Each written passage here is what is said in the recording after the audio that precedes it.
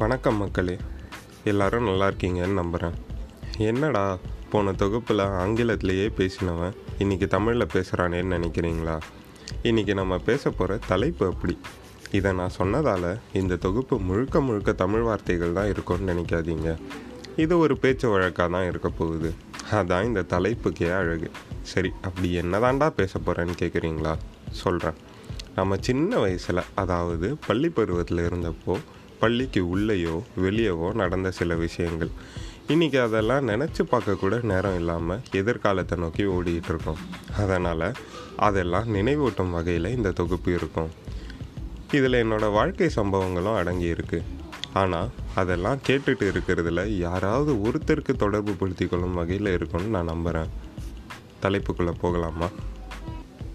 First பார்க்க போகிற விஷயம், எத்தனை வகையான ஸ்கூல்ஸ் இருந்திருக்குன்னு. இது என்னடா பெரிய விஷயம், boys school, girls school, co education இவ்வளோ தானே அப்படின்னு கேட்கலாம்.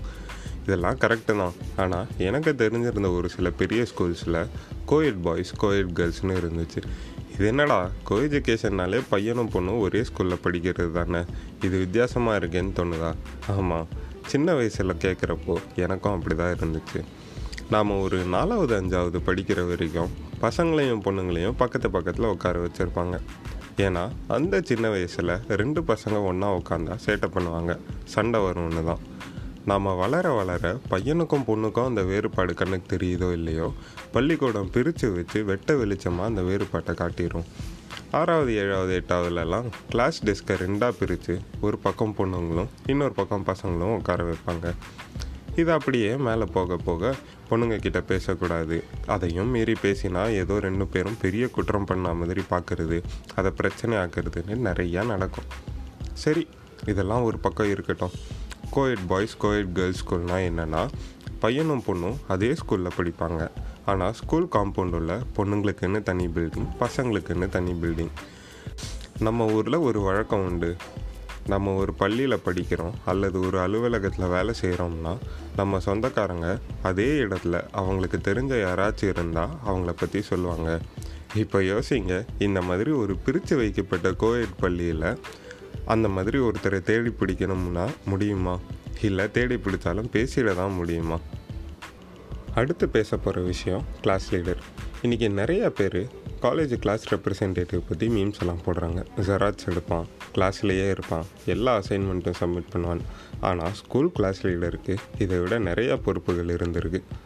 போர்டை மேனேஜ் பண்ணணும், போர்டில் எழுதினதை அழிக்கணும், அவ்வளோதானே. இதில் என்ன மேனேஜ் பண்ணுறதுக்குன்னு மட்டும் நினைக்காதீங்க. தினம் காலையில் சீக்கிரம் வரணும், வந்து போர்டோட லெஃப்ட் சைடில் டேட் அண்ட் டே மாற்றி வைக்கணும், ரைட் சைடில் ஃபார்ம் ஃபில்அப் பண்ணுற மாதிரி 3 கட்டம் போட்டிருக்கோம், அந்த கட்டத்தை ஃபில் பண்ணணும். அப்புறம் அந்த நாளோட டைம் டேபிள் என்னன்னு பார்த்து அதை ஃபில் பண்ணி வைக்கணும். நான் படித்த கிளாஸ் லீடர்லாம் கொஞ்சம் அட்வான்ஸ்டு ஆளுங்க வேறு. டீச்சர் அட்டண்டன்ஸ் எடுக்கிறதுக்கு முன்னாடியே ஆப்சன்டீஸ் லிஸ்ட்லாம் நோட் பண்ணிடுவாங்க. ஸோ அந்த 3 கட்டத்தில் எத்தனை பேர் வந்தாங்கன்னு எழுதணும். அந்த 3 கட்டம் என்னென்ன ஞாபகம் இருக்கா? இந்த வார்த்தையும் பள்ளி பருவத்தோடைய பயன்பாட்டில் இல்லாமல் போயிருக்கும். Number on roll, number of present, number of absent. இதெல்லாம் பண்ணினது பத்தாமல் ஒரு இங்கிலீஷ் கோட், ஒரு தமிழ் கோட், ஒரு திருக்குறள் வேறு எழுதணும். ஒரு வகுப்பு முடிஞ்சு அடுத்த வகுப்பு டீச்சர் வர்றதுக்குள்ளே போய் போர்டை க்ளீன் பண்ணி வைக்கணும். ஒரு வாரத்துக்கு ஒரு முறையோ மாதத்துக்கு ஒரு முறையோ நல்லா தண்ணியெல்லாம் போட்டு போர்டை ஃபுல்லாக க்ளீன் பண்ணணும். டஸ்டர் தொலையாமல் பார்த்துக்கணும். டெய்லி ஆஃபீஸ் ரூம்லேருந்து சாக் பீஸ் எடுத்துகிட்டு வரணும். இதெல்லாம் பத்தாததுக்கு ஸ்டாஃப் வர லேட் ஆனால் 60-70 பேர் கொண்ட கிளாஸை அமைதியாக இருக்க வைக்கணும். சத்தியமாக இது வரைக்கும் எந்த லீடரும் அதை பண்ணியிருக்க மாட்டான். அதையும் மீறி பண்ணணுன்னா ஒரே ஒரு ஆயுதம், போர்டில் பேர் எழுதி வைக்கிறது. பேர் வந்த அப்புறமும் பேசினா பக்கத்தில் ஒரு ப்ளஸ் சைனு, திரும்ப பேசினா இன்னொரு ப்ளஸ்ஸு. இந்த மாதிரி நிறையா சொல்லலாம் கிளாஸ் லீடர் பற்றி. என்னடா ஒரு கிளாஸ் லீடருக்கு இவ்வளோ பேசுகிறானேன்னு யோசிக்கிறீங்களா? அந்த பாவப்பட்ட கிளாஸ் லீடர் வேறு யாரும் இல்லை, நான் தான். இதனாலேயே காலேஜ் போய் சத்தியமாக இந்த ரெப்ரோல் மட்டும் எடுத்துடக்கூடாதுன்னு இருந்தேன், எடுக்கவும் இல்லை. கிளாஸ் லீடர் பற்றி பேசினா அடுத்த ஞாபகம் வர்ற விஷயம் செக்ஷன்ஸ். என்னோடய ஆஃபீஸில் லஞ்ச் ஹாலில் எங்கள் கேங்கை நிறையா பேருக்கு தெரியும். எங்கள் கேங்கிட்ட யாரும் பேசலைனாலும் கண்டிப்பாக கவனிச்சிருப்பாங்க. ஏன்னா ஒரு 20 பேர்கிட்ட ஒரு பெரிய டேபிள் லாட்டில் ஒன்றா உட்காந்து சாப்பிடுவோம், அரட்டை அடிச்சுக்கிட்டே. ஒரு நாள் கொஞ்சம் லேட் ஆகி போச்சு, பார்த்தா பெரிய டேபிள் கிடைக்கல. அதனால் பிரிஞ்சு உட்காந்துக்கிட்டோம். அப்போ என் டீம்மேட் பிரசாந்த், என்ன லஞ்சுக்கு எங்கள் பைஃபர்கேட் பண்ணிட்டாங்க அப்படின்னாரு. நான் ஒரு 4வது படிக்கிறப்போ ஒரே கிளாஸாக இருந்துச்சு, செக்ஷன்ஸ் கிடையாது. 5வதில் 2 செக்ஷனாக பிரித்தாங்க. அந்த 4ஆப்பில் அதிகமாக பயன்படுத்தின வார்த்தை இந்த பைஃபர்கேஷன் தான். எதுக்குன்னு கேட்குறீங்களா? நானும் என் ஃப்ரெண்டும் ஓயாமல் பேசிக்கிட்டே இருப்போம். உங்கள் கிளாஸை பைஃபர்கேட் பண்ணுவோம் அடுத்த வருஷம், அப்போ உன்னையும் உன் ஃப்ரெண்டையும் வேறு செக்ஷனில் போடுறோம் பாரு அப்படின்னு மிரட்டாத டீச்சரே கிடையாது. அதுக்கு பயந்தே அமைதியாக இருப்போம். ஆனால் அவங்க சொன்ன மாதிரி செஞ்சும் காமிச்சாங்க. என்னையும் என்னோடய ஃப்ரெண்டையும் வேறு கிளாஸில் போட்டாங்க. இந்த பைஃபர்கேஷன் அப்படின்ற வார்த்தையும் ஸ்கூலுக்கு அப்புறம் நான் கேள்விப்படவே இல்லை. ரஃப் நோட், இந்த வார்த்தையும் பிரசாந்தி ஏதோ பேசுகிறப்போ சொன்னது தான். ஸ்கூல் படிக்கிறப்போ இந்த ஃபேர் நோட்டு, ரஃப் நோட்லாம் ரொம்ப முக்கியமான விஷயம். என்றைக்காச்சும் ஏதாச்சும் நோட்டை மறந்துடுவோமோங்கிற பயத்துலையே நம்ம எல்லா நோட்டையும் தூக்கிட்டு போவோம். அப்புறம் நம்ம ஆள் வளர கொஞ்சம் அறிவும் வளரும் இல்லையா? அதனால் தூக்கிட்டு போகிறதுக்கு பதிலாக வச்சுட்டு வர ஆரம்பிச்சிடும். அன்றைக்கி வீட்டுக்கு என்ன நோட்டு தேவையோ அதை மட்டும் எடுத்துக்கிட்டு மீதியெல்லாம் கிளாஸ் டெஸ்க்லேயே போட்டுட்டு வந்துடுவோம். இப்படியெல்லாம் நம்ம டாக்டிக்ஸை யூஸ் பண்ணியும் நம்ம ஏதாவது ஒரு நோட்டை மிஸ் பண்ணிட்டோம்னா நமக்கு கை கொடுக்கறது இந்த ரஃப் நோட்டு தான்.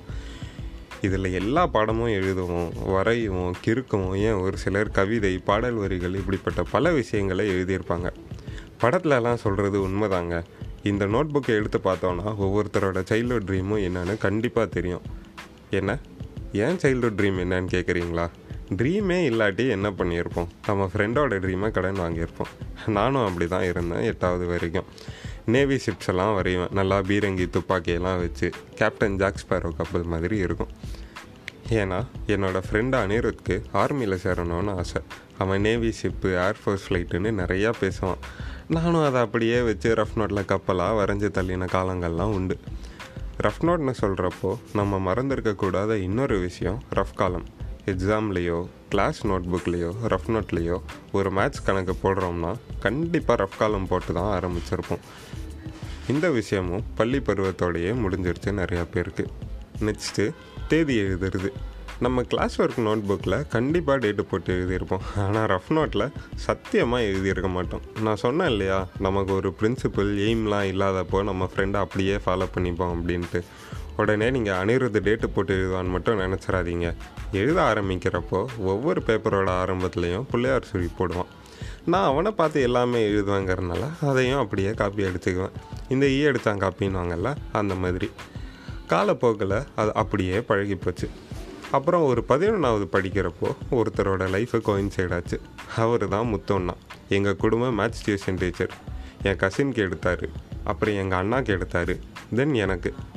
நான் இவர்கிட்ட படித்த காலத்தில் என் பேட்ச் டைமிங்கில் ஒரு 3-4 பேர் தான் இருந்தோம். இவர் பாடம் எடுக்கிறப்போ புக்கு, நோட் புக்கெலாம் க்ளோஸ் ஆகி தான் இருக்கணும். நோட்ஸ் எடுக்கக்கூடாதுன்னு வித்தியாசமான ரூல்ஸு. பாடத்தை கவனிக்கணும், பாடத்தை மட்டும்தான் கவனிக்கணும். அப்புறம் அட் சம் பாயிண்ட் போர்டுக்கு பதிலாக எங்கள் யாரோட ஒருத்தர் நோட்டை எடுத்து எழுதுவார். அவர் யார் நோட்டை எடுத்து எழுதுகிறாரோ அவங்களோட லக்கி டே, ஃப்ரீயாக நோட்ஸ் கிடைக்கிது இல்லையா?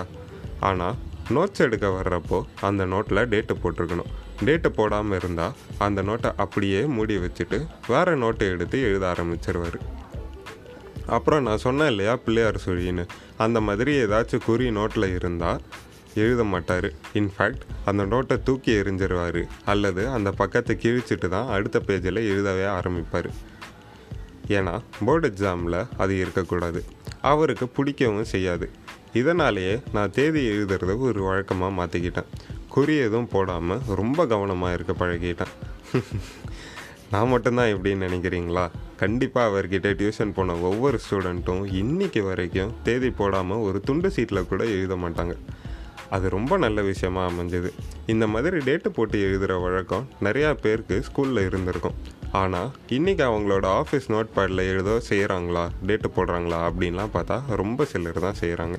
இதனாலேயே நான் ஆஃபீஸில் யார் நோட் பேடில் எழுதினாலும் அவங்களையும் டேட்டு போட பழக்கிறேன், நானும் டேட்டு போடுறேன். முத்தோண்ணாக்கு இந்த விஷயத்தில் ரொம்ப தேங்க்ஸ். இதோட இந்த பகுதியை முடிச்சுக்கலாம்.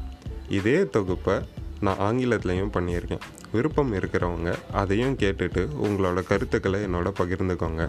மீண்டும் அடுத்த வாரம் இந்த மாதிரி இன்னும் சில விஷயங்களோட சந்திக்கிறேன். அதுவரை விடை பெறுவது கேசவ கிருஷ்ணன்.